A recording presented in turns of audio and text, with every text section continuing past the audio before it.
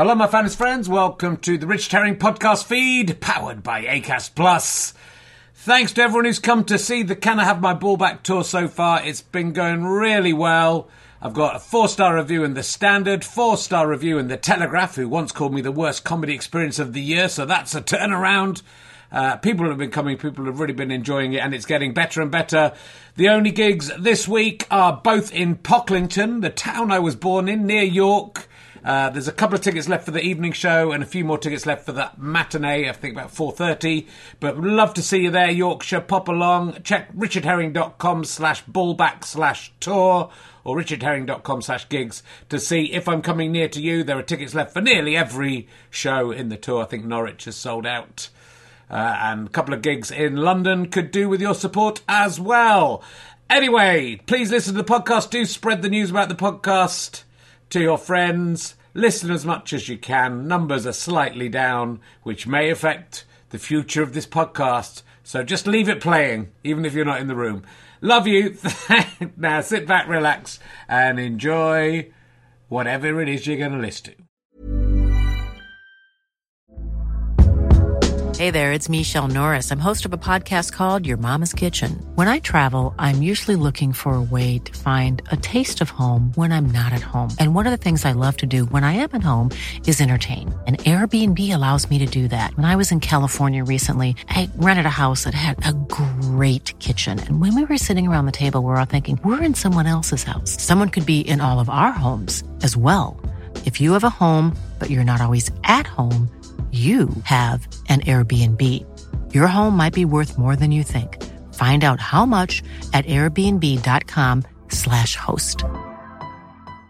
Imagine the softest sheets you've ever felt. Now imagine them getting even softer over time. That's what you'll feel with Boll & Branch's organic cotton sheets. In a recent customer survey, 96% replied that Boll & Branch sheets get softer with every wash. Start getting your best night's sleep in these sheets that get softer and softer for years to come. Try their sheets with a 30-night guarantee. Plus, get 15% off your first order at bollandbranch.com. Code BUTTERY. Exclusions apply. See site for details. Oh, hello, you just found me playing my piano. I can only play the top bit, though. I'm here at the Bristol Old Vic. This is the beautiful set for RHLSTP. It's stupid, really, we paid for this. We can only use it in this one theatre. We're insane. Anyway, welcome to another RHLSTP, this week with Sarah Barron. Good, with Sarah Barron, and it's a really good one. I hope you enjoy it. We are still on tour. Go to richardherring.com/gigs, rhlstp.co.uk/gigs. You can find out what guests we've got coming up and where we're going. Lots of fantastic shows to come up with brilliant guests like Limmy and Grayson Perry and Sarah Pascoe. I said all those last week. I can't think of anyone else right now, but it's going to be fun, and some surprise super ones on the way as well. I tried to get Paul McCartney this week. Didn't work out, but, you know, maybe one day. It wasn't a complete no, let's just say that. So, yeah, please come and see us live. It really will help us out and help us to make more RHLSTPs. Thanks very much for watching. Go to gofasterstrike.com to buy all your emergency question books. And now let's sit back, relax, and enjoy Sarah Barron on RHLSTP. Ladies and gentlemen, welcome to King's Place Theatre. Please welcome a man who does not send his children to public school. They're not old enough yet. It's Richard Herring!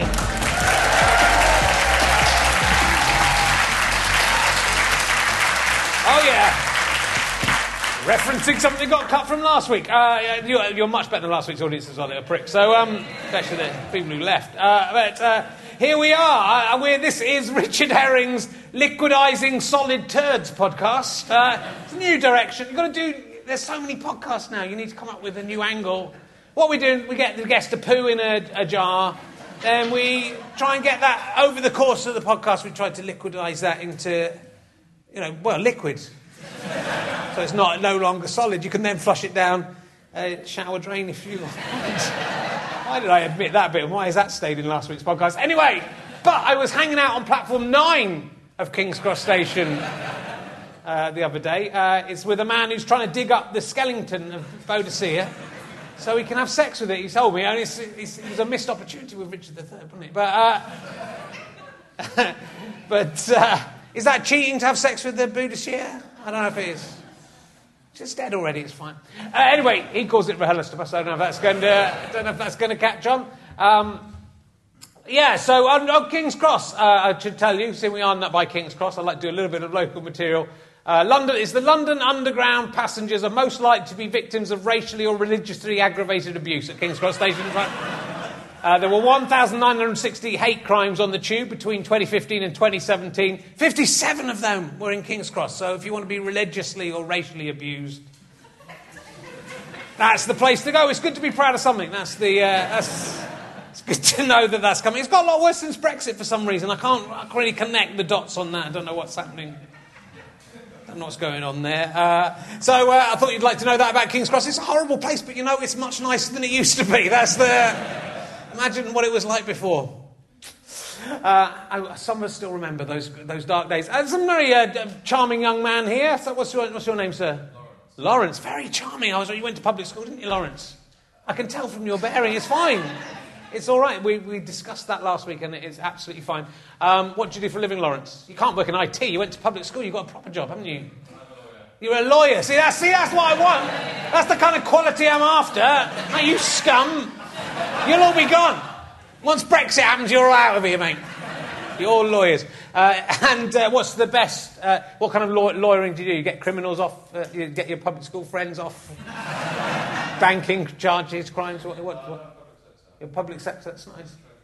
What is the worst criminal you've ever got to be found innocent of a crime that they definitely did? Probably not allowed to say. Thinking about it, probably not allowed to say. You're very welcome. Lawyers, eh? It's the suit, isn't it? It's the suit. You heard about the suit.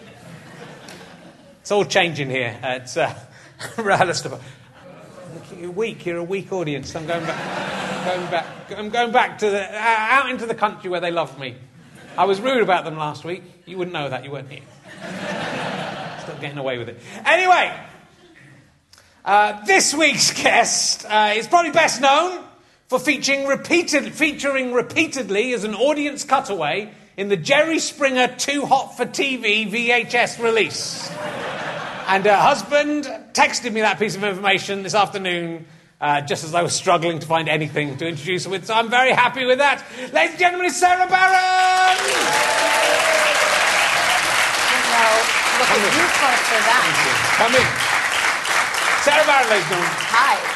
So tell me about Jerry Springer, Too Hot for TV. Too Hot for TV. So when I was 17, I grew up in suburban Chicago, and so, which is where Ferris Bueller's Day Off is set, of course.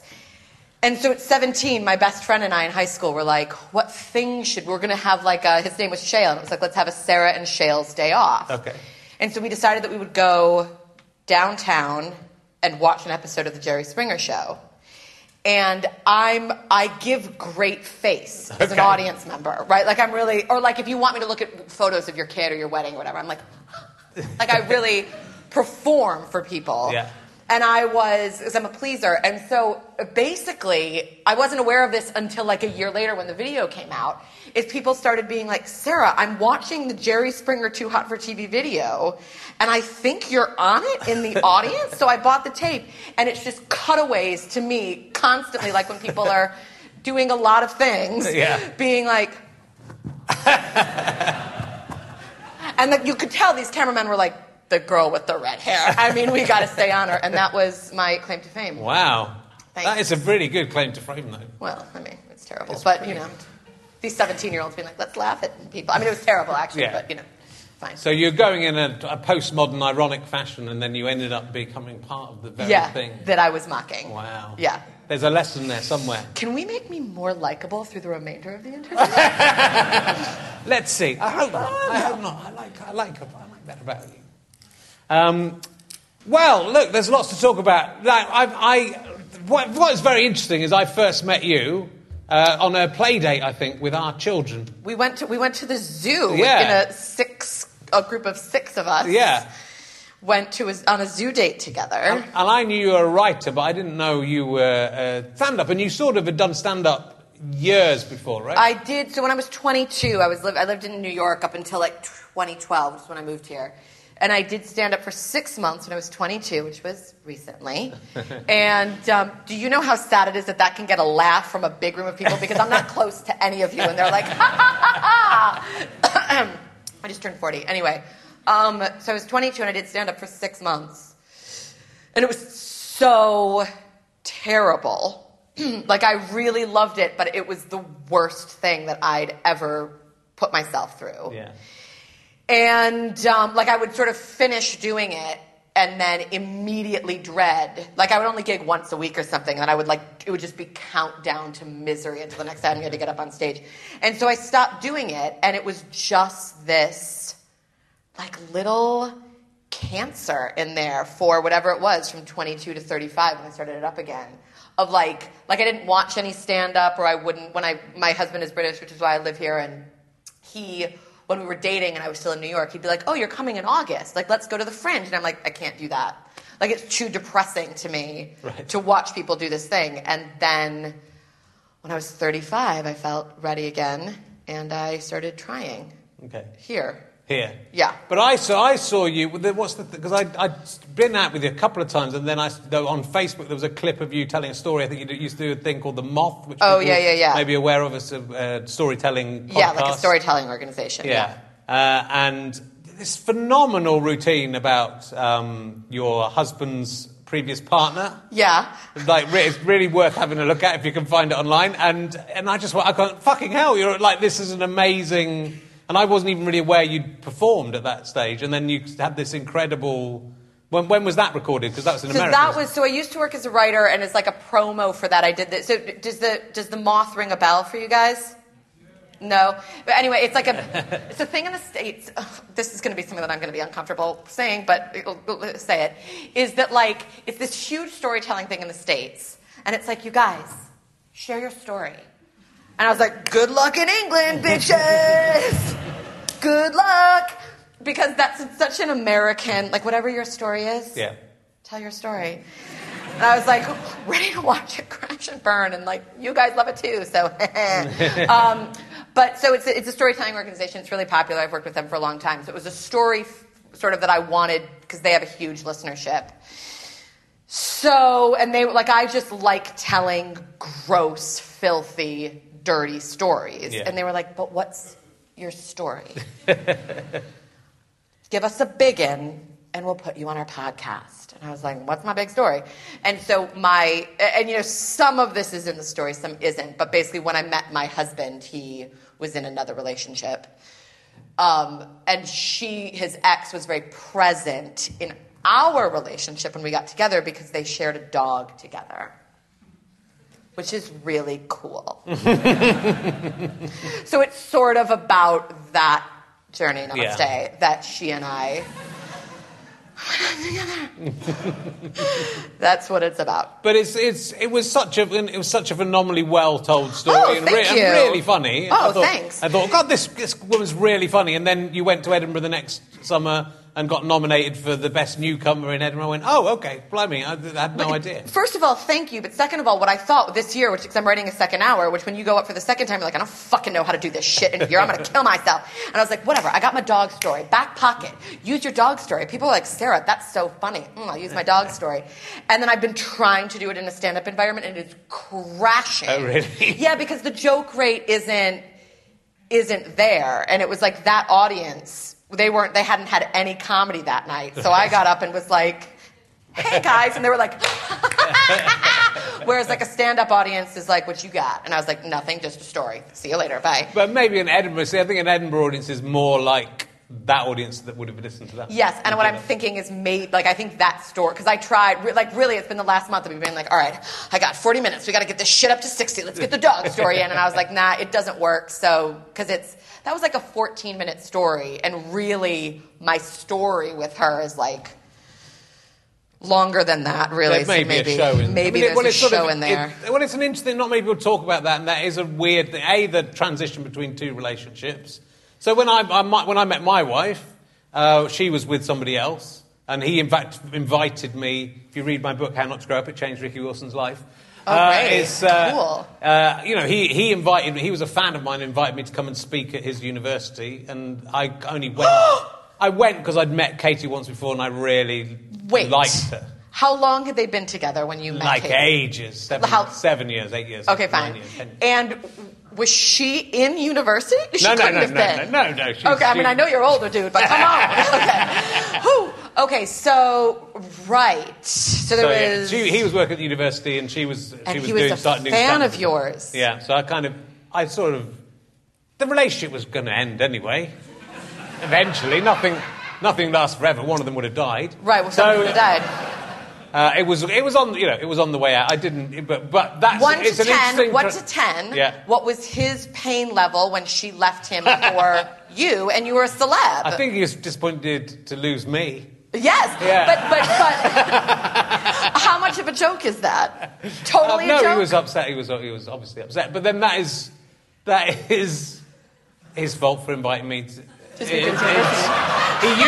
He used Katie's back. He said, "Oh, you met because I met Katie at a gig like about a year before this, and I really liked her. I thought she was a great stand-up, but also there was just something there. Like she was standing beside me for a bit. I thought, oh, that's nice. And then I looked around, she wasn't there, and I was like, really, I'm really disappointed. Where's the nice lady? Yeah, but I felt really comfortable when she'd been standing there, and I was talking to someone else. And then she'd gone, and I felt really upset. And then she was up in Edinburgh that year, and she said, I might come and see your show. And I remember standing at the back of the show, and we'd communicated a bit on social media and stuff. And have you been together like a decade? Is that about right? Yeah. So, but this was before we got together. I remember standing, looking to see if she was coming in, and being really excited about the idea of her being in. So I'd kind of fallen for her straight away. And so then when I had an opportunity to meet her, we went there, and he took me out for lunch, and I was kind of really disappointed that she hadn't turned up for the lunch.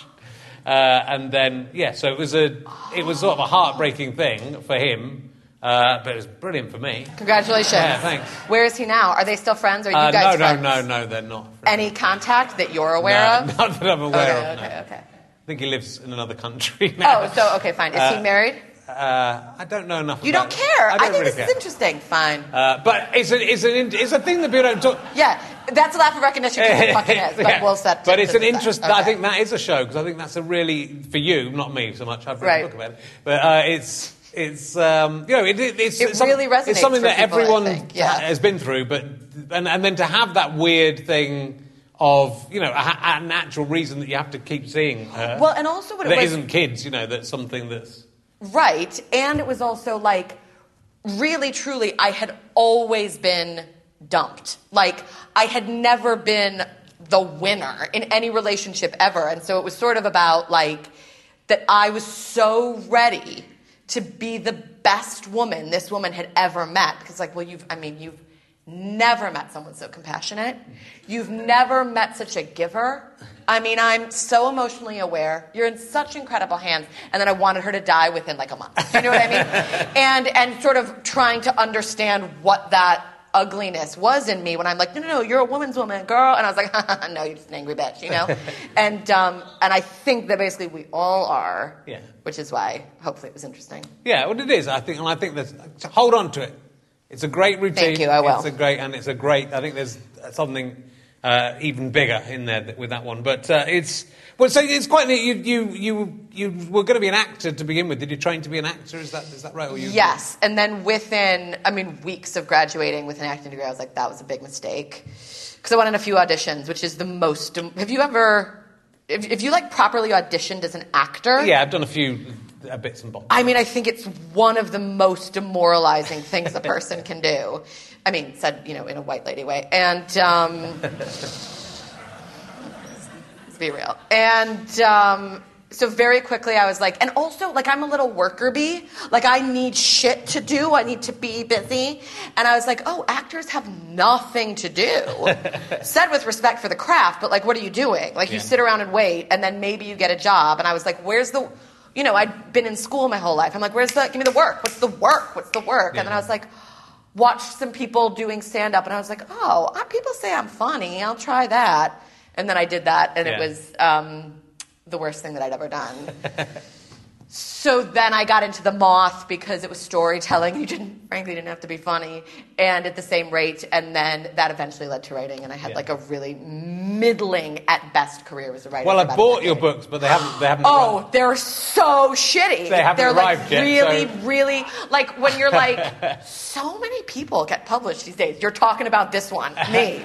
Like they were very mediocre, and this sounds really, really obnoxious, but I was like, I really think I can be better at something than I am at this. Right. I was like, I'm not, like, I lucked out. I got these, I kind of was able to write these books because I was riding a bit of a wave, and there was like a chick lit thing happening, and, I graded a meeting, but like, my writing wasn't Well, there's good. 2 books, so that I haven't read them because they haven't turned up from America yet. Yeah, when I tried of course. But But they're just not, I got a nice turn of phrase sometimes, but they're I think I could be like a good, like I could write a fun column. yeah. I read a cute column, but I don't. They collect because it sounded. One of my favourite writers who's been on this podcast is Jonathan Ames. Yes. And reading the blurbs, it sounded very Jonathan Amesy. Wait, can I say a thing about Jonathan Ames also? Because you were talking about, like, you were just sort of stood next to Katie, your wife, and you were like, is that when I went on my first date with my husband, on the second date, I had bought him a Jonathan Ames book, which was called I Love You More Than You Know. Right. And my friends were like, you can't give this dude that book. And I was like, no, he's my husband. It's fine. And it was like, that was how I knew. I know that's cheesy, whatever. But I'm going to say some real shit about him, so that was me being nice at the front. Thanks. So yeah, but I think he's more talented than I am. But yeah, but they were funny stories. So I wrote the second one. The second one came out 5 years ago, so I probably wrote it 7 years ago. So, I wrote about I found my grandmother's vibrator once. Right. My brother did, and so I wrote about my brother finding my grandmother's vibrator, or shit. That's funny. It was funny when it happened. But it's do I need to be writing a fucking book? I don't know. Stuff like that, about life in New York, whatever. Mistaken for a transvestite at the age of 12? Was that one of the stories? Oh, what it was. So my mom is the cheapest person you've ever met. Yeah. The bill comes. Oh, her name's Lynn. Lynn, should we split it 4 ways? Lynn's going to calculate because you owe $2 more than she does. Very cheap lady. And I was in a middle school, so 12 years old, and I'd gone through puberty, menstruating, relevant to the story, but we should all be comfortable talking about it. And I had to wear a sanitary pad, and we were supposed to be wearing leotards, and anyway, she wouldn't buy me a leotard for the school play. She put me in one of her old bathing suits. So I'm 12, not the gazelle that you see today. And there's a sanitary pad in a swimsuit. And it's it's the opening montage of Guys and Dolls, which if you've seen the film, it's New York. So there are all these people, and this shit does not age well. But I was playing in like a Japanese tourist. Right. Different times. Okay.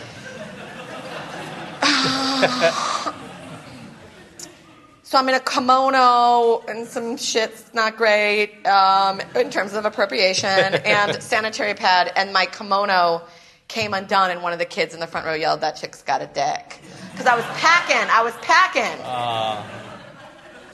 I was in a school play called Dazzle, which was a musical based on... And loads of schools did it at the same time, because there was actually costumes that travelled the country as each school did it. You rented the costumes. Oh, God. It was based on a Star Trek parody, and I was Sam Galactic, which was the Captain Kirk part. Is that so lead? Yeah, but then there was... this is the early 1980s, and it was still being done. I looked online; it's still being done. And there was the Doctor character was, I can't remember who he was called, but because it was in Bones in Star Trek. He was a black character who was saying "Dem bones, dem dry bones," and there was the Sulu character was eating chop suey and all that. It was really. I think he might have been called Chop Suey. And it was the most racist thing you've ever... it was sort of that 70s vibe. But schools were... I've mentioned it before, and then people go, yeah, I did that in 1997. Jeez. Fucking hell. It was terrible enough, even in Somerset in 1984, whenever I did it, that this was allowed to happen. But, it was good. I got to kiss We're living girls, and learning. good. I gave my wife Jonathan Ames's books as well. Did you? How far in were you gave her? Really early on as well. I didn't strike me that I was giving her, but I knew that I was. When you know, you know. I knew anyway. It's such a cheesy thing to say, but it's true. Yeah. Good. Well, I look forward to the books. I'm going to read them, and I'll let you know. I'll let you know. Don't. I think everyone should go and buy them. They're called The Harm in Asking, and People Are Unappealing. You can get them on Amazon. You have to buy them from America. It costs £8 to have them sent over. There's 5 copies of each left at the moment. Thanks, Richard. It's really helpful for me. Thank you. And your husband was very helpful texting me some ideas to talk about, and these things I didn't know about. He wanted you to talk about the plumbing in your flat when you first met. This is putting a lot of pressure on him to know what's interesting, which the man does not. I think it's interesting, this one. I mean, I don't even know. Does he want me to talk about washing my feet? Well, that was one of them. There was another thing as well that was worse. Honestly, I swear to God, it's like, see if you can say horrendous shit to people and still convince them that you're likable instead of a lunatic. Like, the plumbing I lived in this apartment in Bushwick, and it was it was my bachelorette pad, and it was like my beautiful place for these years before he ruined my life. And but the bathroom was catastrophic. So the toilet didn't work. There are 2 things. Do you want me to talk about shitting in a bag? He does, yeah, it was, of course.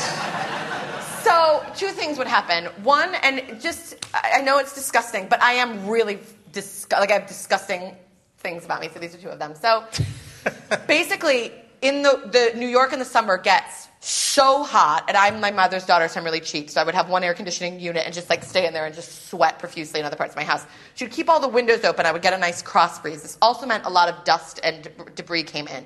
So if you were walking around my flat barefoot, within a half an hour, the soles of your feet would be black. And I decided, cleverly, so if you have to wash your feet, let's say you're not a flexible lady, and you got to wash your feet 10 times a day, how are you going to do it? You going to put them in the sink?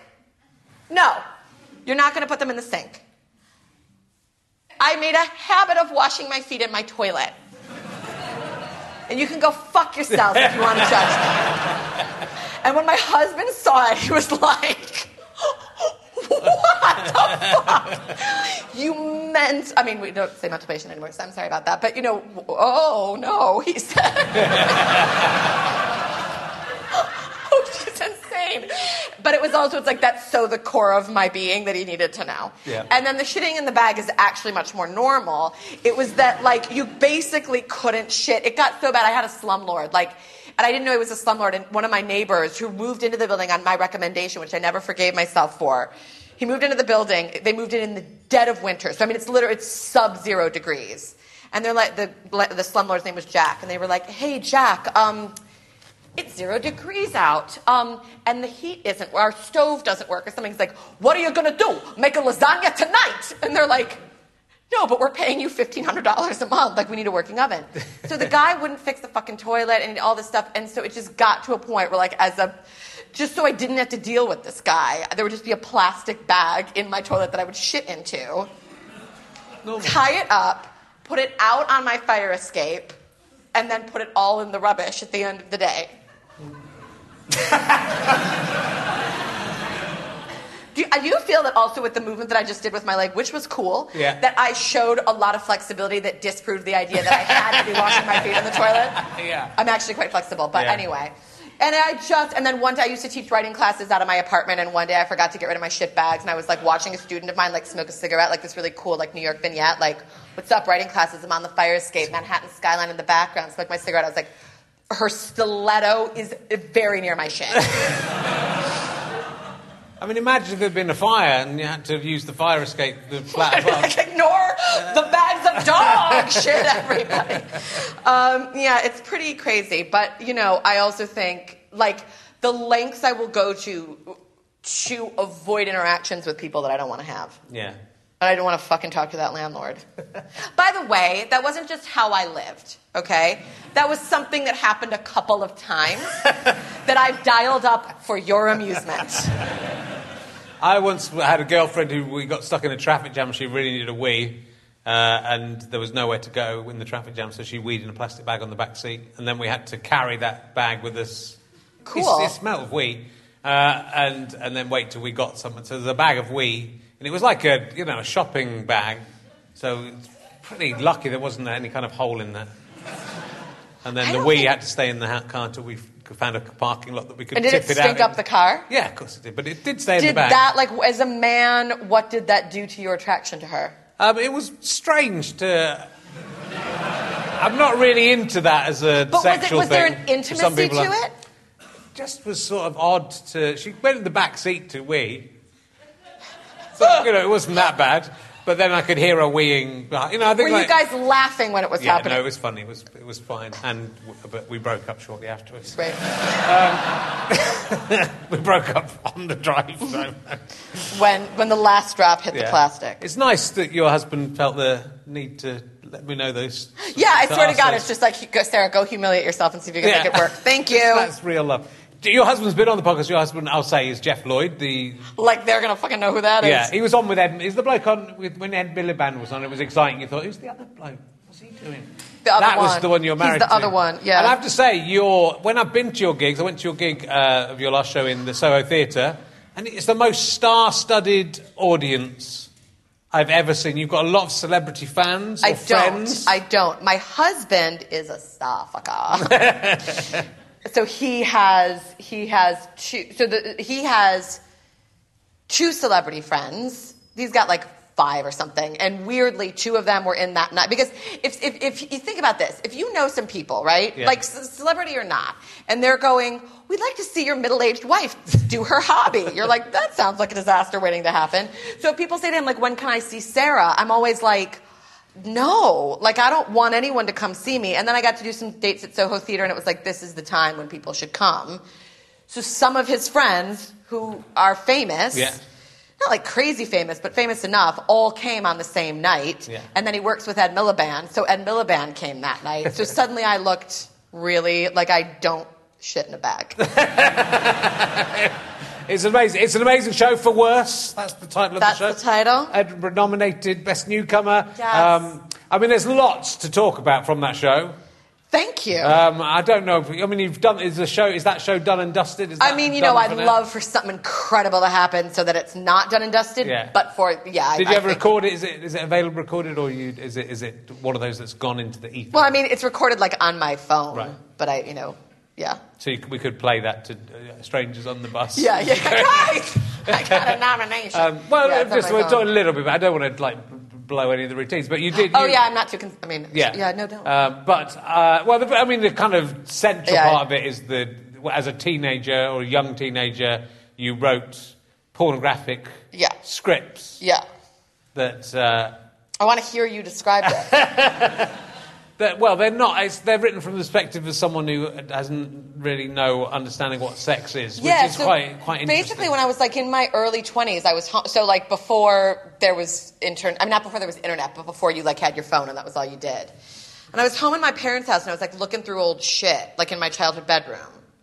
And I found I found this notebook and I opened it and I'd completely blanked out the experience of writing it, and then I suddenly remembered, and I was 12 and I'd gone through puberty, so you're feeling where I was at 12 and people are different, and so I'm feeling the feelings, puberty's happening, fine, but not wanking. I didn't know, because I know friends who were oh yeah, and then I figured out what to do with a faucet, or a humped up thing, and none of those things would have occurred to me. But I'm feeling these feelings, and I liked writing diaries, so I sort of started writing this thing, and it just transforms itself over the course of 6 pages to hey, Becky, are you going to the party this weekend? Yeah, see you there in sexy clothes. Okay.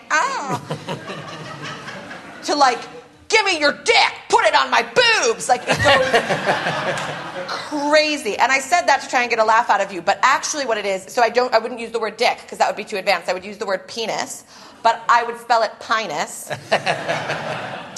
And then for boobs, for boobs, because I have a 3-year-old at home and I breastfed him until he was 1.5. I feel these are just my hands, and I hit them like it's nothing, and I know it's weird. You're having a very dramatic facial response to that. Okay. You're actually just yawning, which is the most insulting thing. Okay. It's like, I'm kind of turning on the gut. No, he's just bored. Okay, great. So I called them Bobs. So the sentence is like, he took his pinus and rubbed it all over her bobs, right? It's like really, really crazy. And it's the funniest thing I've ever done. And so writing a first hour, I was like, and I went up to Edinburgh with like no agent, no nut. So I was like, if you got anything that's going to get you anything, first hour, baby. So I put it in. And people always laugh at it because it's the funniest, weirdest thing that's ever happened. No, it's lovely. I mean, it's extraordinary. And It's extraordinary, right? It's so perverted. But again, it's about that. I think it sort of hits a truth that everyone's been through and that people don't really talk about that time when you're become, when you're too young for sex, but you are having sexual feelings. For me, it lasted sexual. till I was 19. And then I had sex once and then lasted till I was 20. So it's... it was a long time for me, but it is that weird, and no one's really telling you what you meant, and especially, I suppose, quaintly in the past as well, because now people know. It's like all more weird what's going on down there. I was also a virgin until 19, which I think is a cool category. Yes, because it's like late, but it's not weird. Do you know what I mean? I do. It's not like when it's like someone's like 30 and they tell you that, and you're like, great. And on the inside, you're like, how did I get to hear a story? What did you used to be, right? That's always what I think. It's Christian or obese every time. I'm just saying. Okay, so lost the room. I'll get it back. I remember also at that age, like I was, it was like that age you're 12 and you babysit like a 9-year-old or something like that. And I was at a friend's house and her mom, like she put on When Harry Met Sally. And there's like the coffee shop scene or whatever it is with the orgasm. And she was just like, oh, my mom says I'm not supposed to watch this part. And I remember, so then we watched it, and I thought I was going to see some necking or whatever. And I just remember watching that and having no idea what about watching a woman yell a little bit was sexual or inappropriate. And again, I wasn't 8. I was like 12 or something, and I still didn't understand what the idea of that was.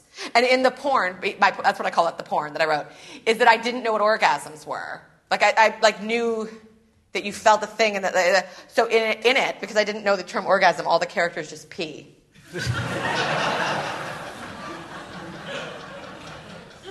Again, some people would like that. Yeah. So that's not me. Not I don't you like with the girlfriend in the back, like but it, other people would be in the back. into it. At least pee in front of you. Yeah. Or on. Or on you. Yeah. Yeah. You know what I'm talking about.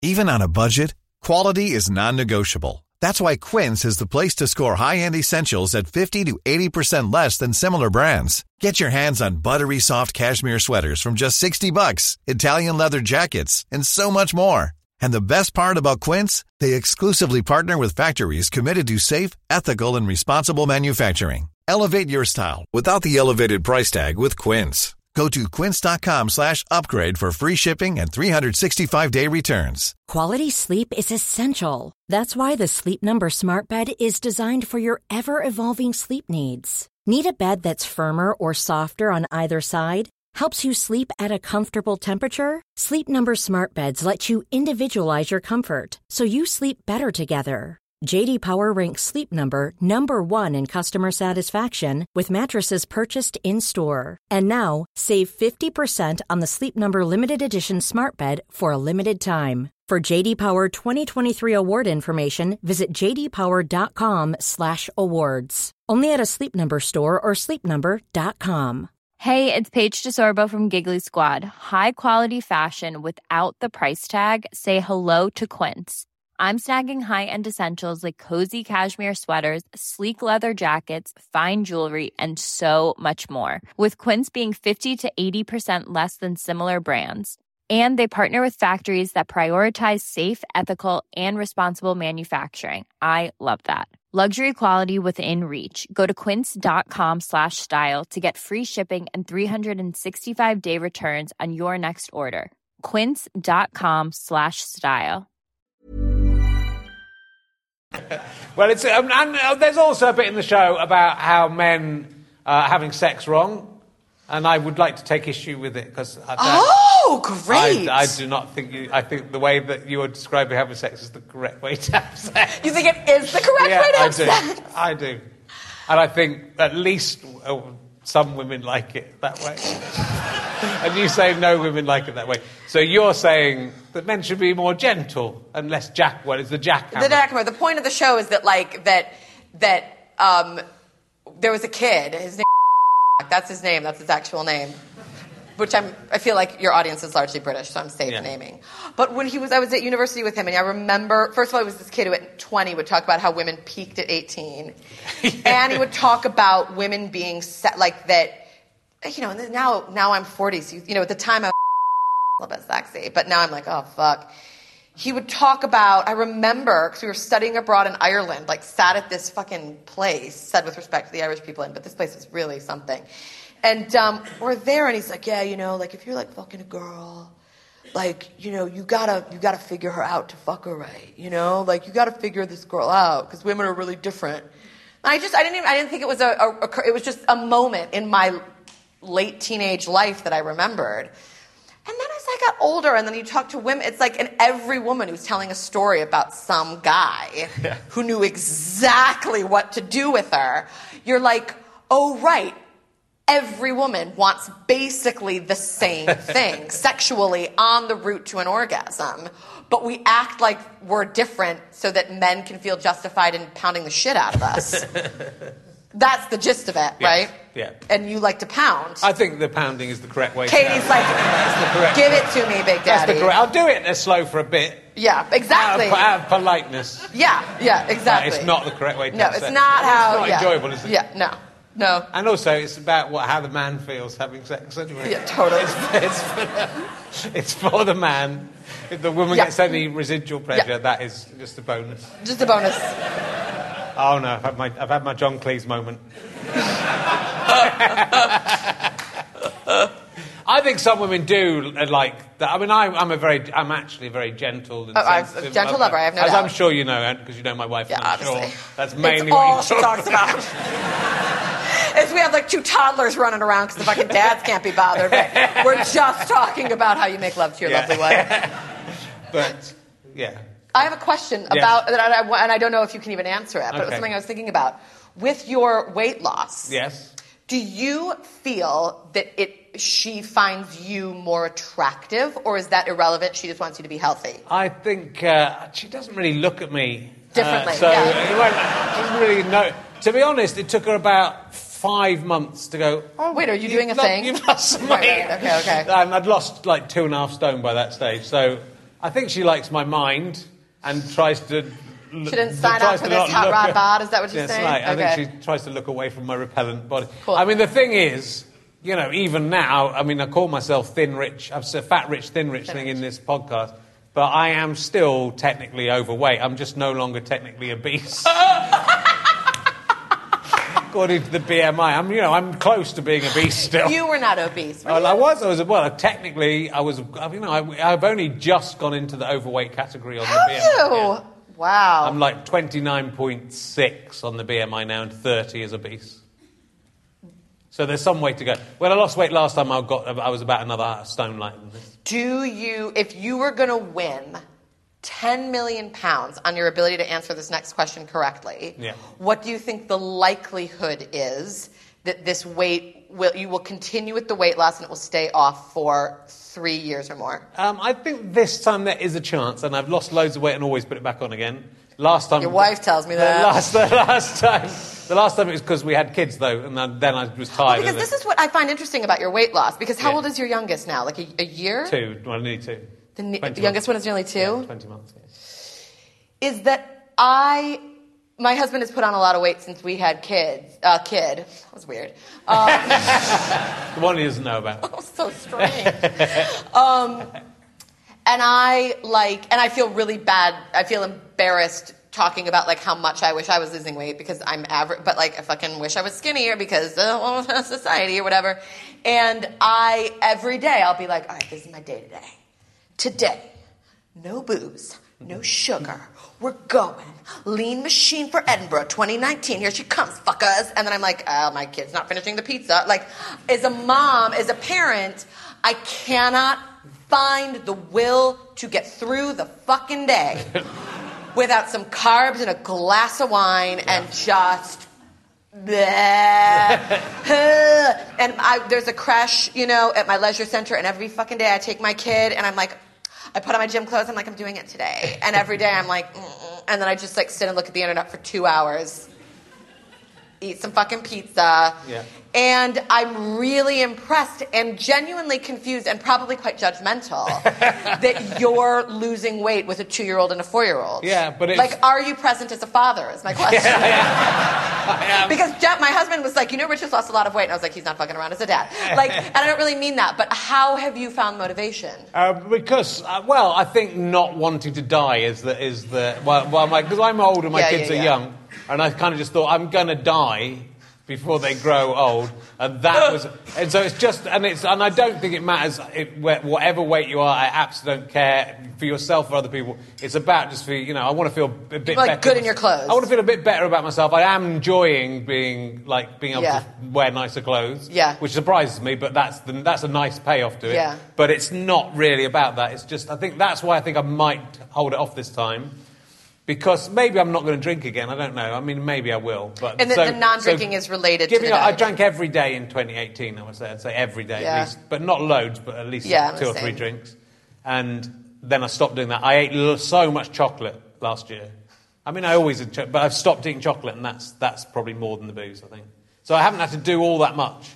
My husband's new thing is like he interviewed Nigel Slater and learned that Nigel Slater eats his part of his diet program was eating a yogurt in the morning and a yogurt at night. Right. So my husband started suddenly I was like, there were I opened the door, there were 40 yogurts in our refrigerator. So he's now doing this yogurt thing, but he's still eating the same amount he always did, and you're like, great. But you can eat loads if you cut out some high calorie things. The thing is, you can eat loads. There's nothing more boring than someone else's diet in a way. But I also think no,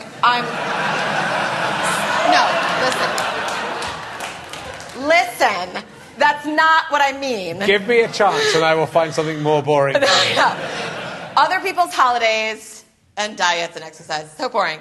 But what did I want to say? No, what's interesting to me is how you found the will in the context of me knowing that you have small children, and also with Katie, because my husband is feels so bad, and he's just, you wouldn't know this. He's just a normal looking dude, and he feels so bad about having put on weight since we had a kid. And I'm like, I want him to lose some weight because a doctor has told that for him, and he's not the youngest guy out there either. But he's like, you must think I'm disgusting. I'm disgusting. How can you look at my repulsive body? And I'm like, because I've been doing that shit for 8 years. I don't care. There's not when he was 2 stone lighter, it didn't. Yeah. Well, that's it not. Matter to it me. Doesn't matter. And that's never, and it really, with my wife, whatever reason she likes me for, it is. It was never. It wasn't that you were on Love Island. And dude, I was fat when I met her, and actually lost some weight. I've lost some weight subsequently at that time, so I didn't do a diet that time. But I think there is something mentally that has to shift, and that's it. And then when the shift makes, because I've tried loads. I was trying all last year, and I'd lose a bit, and then I'd just put it all back on again, and loads more. And then this time there's just been a mental shift, and I don't feel you can just do it. I don't feel like it's good, but something might happen that makes you go, all right, fuck, I'm drinking and I'm eating chocolate again. But then knowing that those are the two main things, I haven't even been doing it for the last two months. I haven't been dieting, but I've still been losing weight. You're a little shit. Yeah, thank you. I might be, terminally ill. It's been really easy, and to be honest. It's one of the 7 signs. It is one of the 7 signs of cancer. Well, it's some people have said to me, I didn't want to say anything in case you were ill. And you were like, I'm so flattered. Let's ask you some emergency questions. Okay. We did some backstage, of course, as members will know. And I said to you when we were backstage that I've lived here 6.5 years, so I think I can do moderately well with things that hinge on a cultural reference, but not great. Yeah, well, that's good though. But then it's nice to try. That's what's fun about these is that you can try. Okay. I don't know. Let's not ask about poo, and that's going to be most. God. That's going to be most of them out. What thing do you most regret destroying with fire? Doesn't necessarily have to be fire, but I burnt I still regret this. I burnt all my art from school the minute I got home. Because I wasn't very good at art, and so I decided that was the only subject I was bad at. And so I got it home, and it obviously represented failure to me, so I burnt it in the garden the minute I got it home. And you really regret having done that? I do now, because I'd like to see what I'd done, but also, it's still an expression of who you are, isn't it? It'd be nice to have it, and it's a really awful thing to gleefully burn. Yeah. Destroy with fire. I've never destroyed anything with fire. My favorite fire-related story is that my sister-in-law, who's she makes me feel bad, not intentionally, but she's like really good at all the shit I'm bad at, like taxes, and like she's on top of shit. And I found out recently that she burned down her bedroom in her old family home because she like went to sleep with a candle on. Oh God, yeah. And that was my favorite. I was like, I didn't fucking do that, you dumb bitch. And that like brought me some bit of joy. Yeah, those kind of things worry me though. We got a fire in our house, like a nice old fireplace. Oh, and we use it. Yeah, we used it last night. It's been cold this June. It's my least favorite month in this country because it feels like it should be different and it's not. Yeah, it's been awful. Yeah. Horrible today. Free healthcare, congratulations, but seriously, what the fuck in June? Do you think it's cheating if Jeff would have sex with a sex robot? Would you consider that cheating? No. Good. I'm really into sex robots. Oh, you're good. Yeah, and I have this thought, and I'm going to... I don't remember what I said before. Oh, I do remember what I said before where I really lost the audience, and I think I'll do it again now, but let's try it out. Is that... this isn't funny. This is just a thing that I think there's something in this. Good. Is that we could eradicate pedophilia if we could invent a child sex robot. I think it's been done. I'm not kidding. Like, people don't just wake up wanting to fuck a kid, right? They some really, really fucked up shit happened to somebody. Yeah. And so now they like to fuck children or babies or whatever. And if we could give them robot babies or kids to fuck, then they wouldn't perpetrate their crimes, and then it would be gone in a generation. Don't you think they should put me on Reasons to Be Cheerful talking about that? Guys, it's me! Sex robots! It's a hard thing to pitch as an advert, though, isn't it? Like, or like, what do you do for a living? I make sex robots for paedophiles. No, it's good, I'm keeping them off the street. I'm keeping them off the street, seriously. You should be thanking me. I used to do a routine about, I've got very tiny hands, and I noticed, I didn't want to say anything. I did a routine about being willing to wank people off from behind a curtain and with a childish voice. And then people would get upset, and I said, I'm out there trying to stop pedophilia. You're trying, exactly. I'm getting my hands dirty. People what are you doing? People get so uncomfortable. People are judging me for trying to solve the problem. I've noticed that your small hands, because I have always found, as a lady who met her husband at 31, that I always thought there was truth to the thing of the small hands and the small peen. Yeah. And my husband has smaller hands and a very mead peen. And I get really... I'd never want anyone to think I'd be with a small dick man. Right. Thank you. I have a very tiny penis, so... I'm sure you don't. Same size. You know what? I did a comedy recently. Oh, no, you talked to my wife about it, so you know the truth. About it. But I will say that I think only... I did a comedy night recently, and this guy was on stage who I know has a big dick because I know like multiple people who have fucked him. And he did all this stuff about his small peen, and I was like, they only say that when they're packing. So there's a little tip. So there you go. For you small dick fellas, and then all the girls will come back, like, and then you small go, dick, here it say. is. Go, oh. You go, well, I did say. I thought you were happy with that. And then I go, yes, I am happy. And they should be, because size is not important. Read my book, Talking Cock. Available on Kindle. Good. We've all built a snowman, right? This is for kids, this question. We've all built... That's why it's phrased in this way. We've all built a snowman, right? Right. But what's the most unusual thing or being that you've ever crafted out of snow?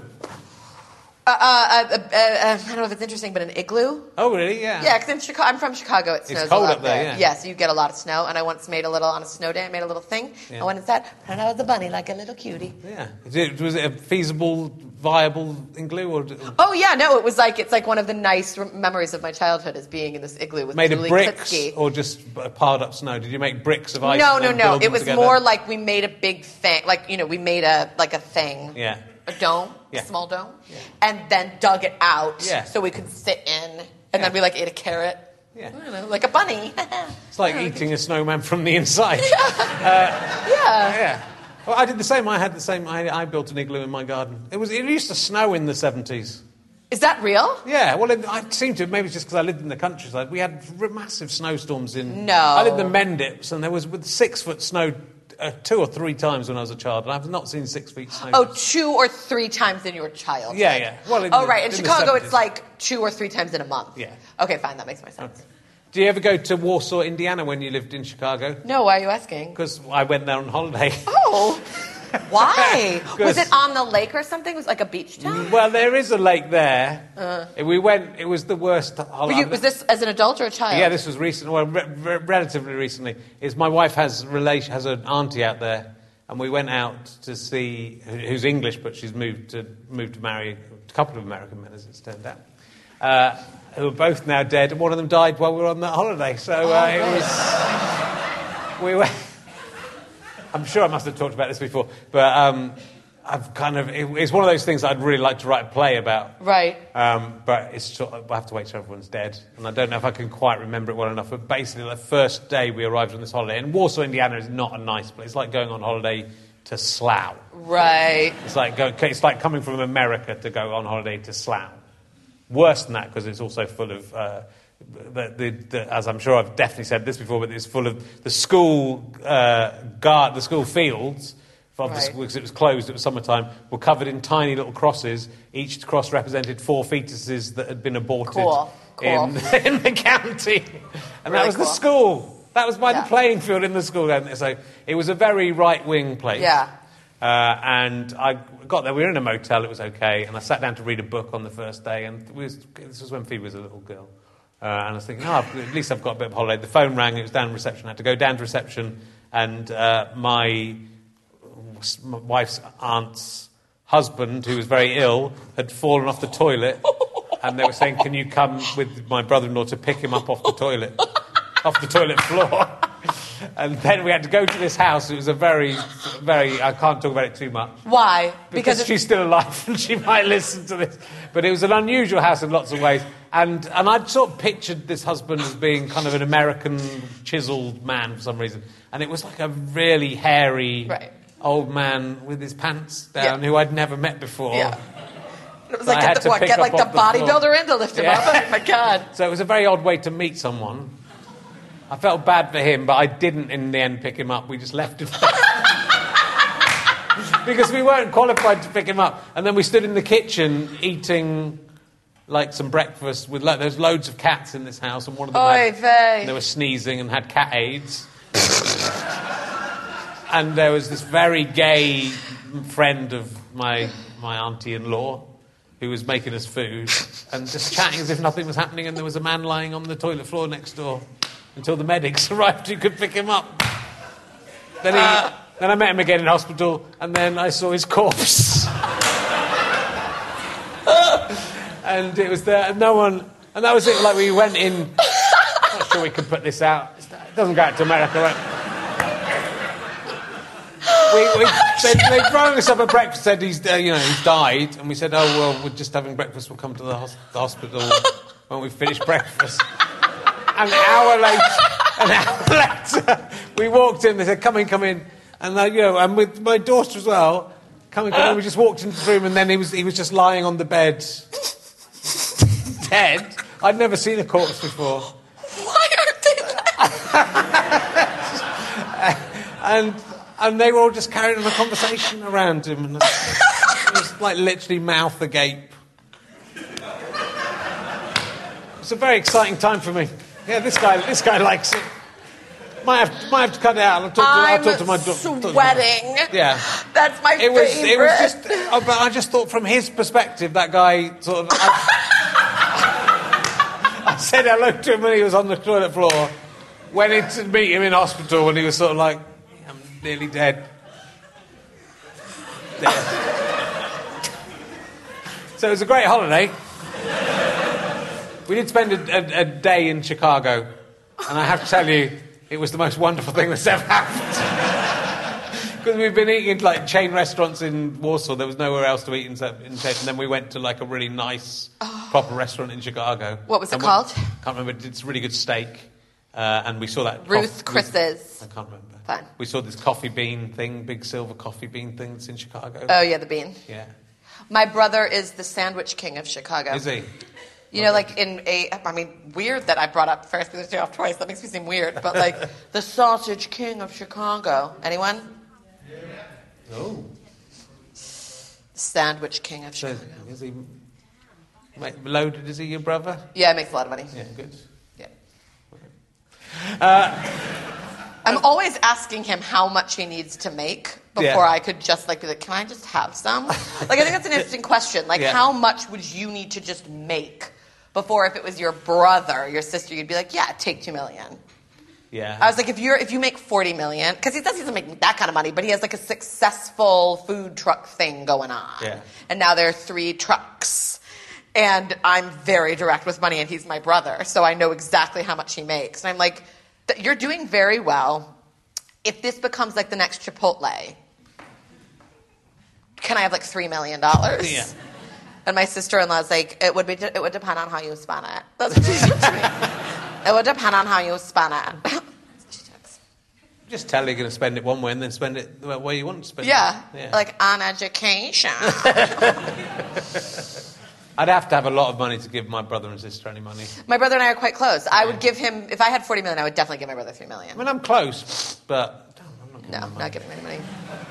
It would feel like they are, that they then owed me something. I wouldn't want them to feel that pressure of them knowing that they were... Actually, now I've put it like that, maybe I will then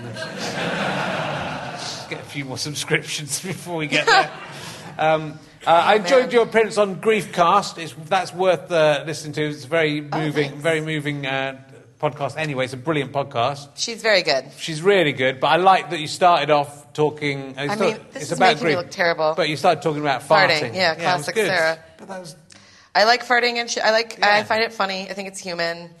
There are 2 people who think farting is funny and people don't. And if you don't, then we're not for each other, in any possible way. Not as friends, not as lovers. Fucking farting is funny. If you're like, stop it, then fuck off. It's funny.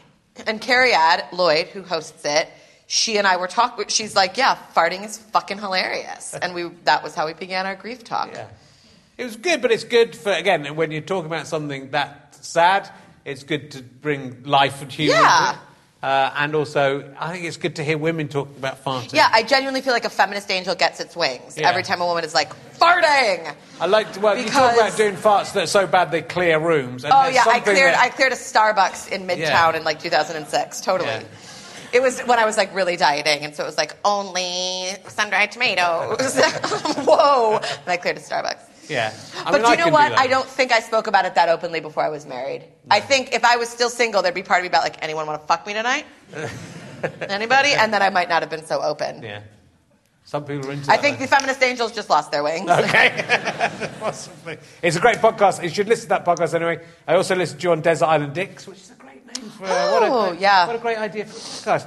And it is very good, but it is actually a very good idea for a podcast because what they do is just the worst things. And it's actually very good. Yeah, I enjoyed really clever idea. I enjoyed you slagging off Sean Lennon, which I'm happy you do again. Oh, I thought you were going to ask me about someone else. Okay, great. Yeah.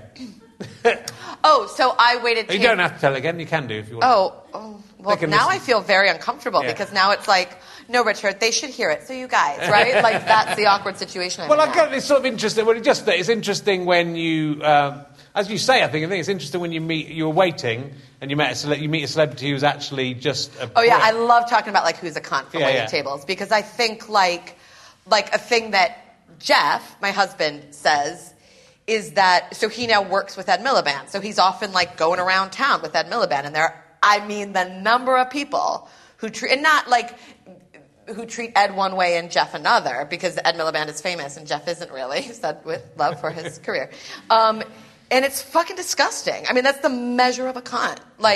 That you're nice to someone because they're famous and someone else can just fuck off. And as a waiter, the insight that you get into celebrities is fabulous because there are people who are terrible There are people who are lovely, but you can see the performance of humanity. And then there are people who are just like, you're a great person. And I thought the nicest person I ever met, and she gets so much shit, is Gwyneth Paltrow. Like, because of Goop, people make so much fun of her. But I waited on her a bunch of times over the course of 5 years, and I believe her to be the nicest celebrity I ever encountered. One of the biggest cunts was Sean Lennon. So I didn't know who he was, and I was waiting tables, and it was an Italian restaurant. So it was like only Italian wines and Italian this and Italian that. And I went over to this table, and I was like, hi, how are you guys doing this evening? Was there anything to drink that I could start you off with? And this guy at the table turns to me, and he's like, yeah. I need you to change the music. And I went, oh, unfortunately, we can't cater to every guest's whim, so I'm sorry, but if you don't like this one, there'll be something on soon. I mean, like, you have to fucking talk to someone like they're not just some asshole that they would say that. Yeah. And the guy's like, no, I know my music. I'm asking you to change your music. And I was like, I'm so sorry, I can't fulfill that request. And my go-to line as a waiter was always, preemptively, I'd be like, you need a manager. Like, I'd just say it straight away. I'd be like, you seem like a guy who needs a manager. So I got a manager, and I said something about it, and one of my friends was like, oh, you're going to have a feast on table 23. And I didn't understand what he was saying, and I later found out it was Sean Lennon, who then threw such a temper tantrum that the managers let him put his iPad on so he could get through his meal. And then he's like, I want this. And I was like, we don't have that. It's an Italian restaurant. I have grappa for you or something. And he's like, I don't want grappa. And I was like, I mean, so fucked. Yeah. Like a really fucked person where you're like, you were John Lennon's kid and you are off your face with what you think the world is, you know? I was in a restaurant this weekend and said, like, I can't work out how much of this is my fault. We had like 50 minutes to have our meal before we were going to go to the cinema. And so we got and we said, we're in a bit of a rush, we'll order straight away. And we ordered, and then it took quite a long time for should we have starters or should we just have the main course? We thought it's 50 minutes, we're good at getting out of restaurants quick, that'll be fine. And then the starters arrived at about 20 minutes, and we ate them in about 5 minutes, and then it took about 5 minutes to clear them. I thought, we'll still be all right, we've still got half an hour. And then, but we didn't then go at, 15 minutes to go. But 5 minutes ago, I went, can we we probably need to get the bill, and is the food coming? And then it arrived just as we were getting up to leave. They showed it to us, and I said, yeah, it's not we can't really have it. Did you preemptively tell them that you only had 50 minutes? I said at the beginning we were in a rush, but we didn't give it the amount of time. And then I'm not blaming you. Yeah. I'm just getting the full story here. Yeah. I mean, I said, you charge us whatever you want, but we can't take that with us. How hostile were you in that moment? Not hostile at all. You're very nice. I mean, I felt bad that we'd sort of Britishly fucked up. Yeah, very British. But that's quite bad. Like half an hour between the start and the main course is pretty bad. I would have been pretty aggressive. Yeah. Okay. Yeah.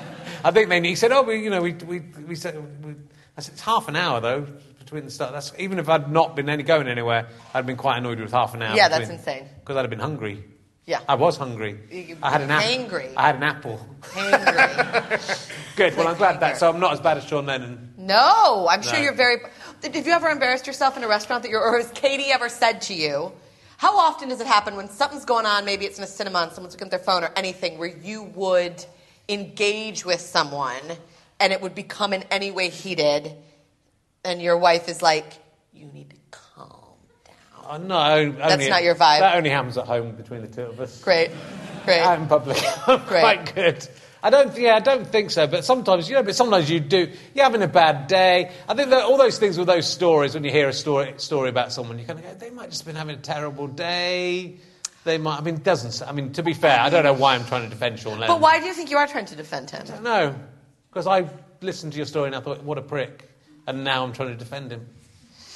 His dad died. I was sad when John Lennon died, and he wasn't even my dad. Yeah, he wasn't even your dad. I think that's fair, but I also think, like, that's such an extreme situation. Like, to say I know music is very lunatic. If I was John Lennon's son, I wouldn't. You don't say the word music. I'd avoid music. I would hate all music. You have to hate all music. I'd say, can you turn the music off? Because my dad was John Lennon, and hearing music is reminding me that he was the greatest genius of them all. Yeah. So it's insulting to me that you're playing music. That's what I would say. Yeah. Which would make me a good person, right? I insist everyone eats in silence. Actually, I might start doing that anyway, because I think you kind of should. hate music in restaurants. You do? But I put up with it, yeah. I don't want to have music playing. I want to just have quiet. So You do just want quiet, I so want you can quiet, just peace, and then I can talk to my wife if I can be bothered. If you can be bothered, or right. watch something on my phone. Yeah, because when a good video comes up on Twitter when I'm eating with my wife, You gotta and then see I've got it. the music, I've got to turn it right up. Yeah. I'm a great can person. experience it. I'm a very good person. Hey, look, we're coming to the end of the evening, and it's been lovely to talk to you. This is going to go out after Edinburgh. Are you doing Edinburgh? It's going out after? Yeah. Dude, why the fuck am I even here? Didn't think I'd mention that until later. But you'll be touring your Edinburgh show. It was such a pleasure that you asked me to be here. That was my big plug, was going to be Edinburgh. Yeah. Well, maybe Edinburgh 2020. What should I plug? My books that I already said were Yeah, mediocre? the books are good, but the books look good. What else? I don't know. Like, if you didn't like me, then I really respect your opinion, but if I seemed like maybe I was up your street in terms of stuff that you find funny, then, come to some shit. Oh, I have a no. Can I just plug it to these people? I don't know what to do anymore. Guys, in the room. Are any of you going, hi, are you guys going to Edinburgh? Okay. I'll be up there. I think I'll be medium. I think I'll be really great. My agent will fucking kill me. No, I'm doing a show. It's at 8:30 at night. I'd really love if you came, but not if you were like, who I didn't like was that American woman, because then you'll just hurt me if you come. So if you thought I was funny, please come. And also in this room, I'm doing a comedy night on the 4th of July, God bless, America. At 2 North Down, and it's really fucking good. Like, I have, Lou Sanders, Sindhu V, and Rose Matafeo are all just there trying out new shit. Very good. Are you shitting me that that's a lineup? Yes! £6, come to that, and then follow me on Twitter, and hope to see you in Edinburgh 2020. Hey, you people at home, you miss some good shit if you don't come and see these things live. Ladies and gentlemen, give a massive round of applause. Sarah Barron! Yeah, we can go. Oh, no. Thank you very much. We're back here next week with Michael Sheen and Ed Gamble. Still a few tickets up there left. And I'll be out in the foyer in a minute. See you in a sec. Come here. Right.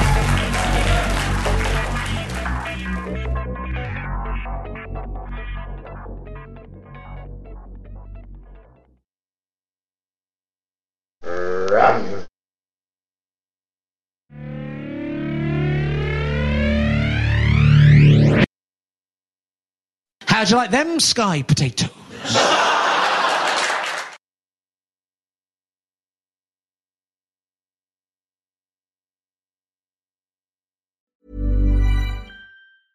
Even when we're on a budget, we still deserve nice things. Quince is a place to scoop up stunning high-end goods for 50 to 80% less than similar brands. They have buttery soft cashmere sweaters starting at $50, luxurious Italian leather bags, and so much more. Plus, Quince only works with factories that use safe, ethical, and responsible manufacturing. Get the high-end goods you'll love without the high price tag with Quince. Go to quince.com/style for free shipping and 365-day returns. Ever catch yourself eating the same flavorless dinner 3 days in a row? Dreaming of something better? Well, HelloFresh is your guilt-free dream come true, baby. It's me, Keke Palmer. Let's wake up those taste buds with hot, juicy pecan-crusted chicken or garlic butter shrimp scampi. Hello Fresh. Stop dreaming of all the delicious possibilities and dig in at HelloFresh.com. Let's get this dinner party started. Imagine the softest sheets you've ever felt. Now imagine them getting even softer over time. That's what you'll feel with Boll & Branch's organic cotton sheets. In a recent customer survey, 96% replied that Boll & Branch sheets get softer with every wash. Start getting your best night's sleep in these sheets that get softer and softer for years to come. Try their sheets with a 30-night guarantee. Plus, get 15% off your first order at bollandbranch.com. Code BUTTERY. Exclusions apply. See site for details. Thanks for listening. richardherring.com/gigs. GoFasterStripe.com for all my books, downloads, all that sort of shizzle. Oh, yeah, I know all the cool words. And would love to see you on the Can I Have My Ball Back tour if you can make it. Bye.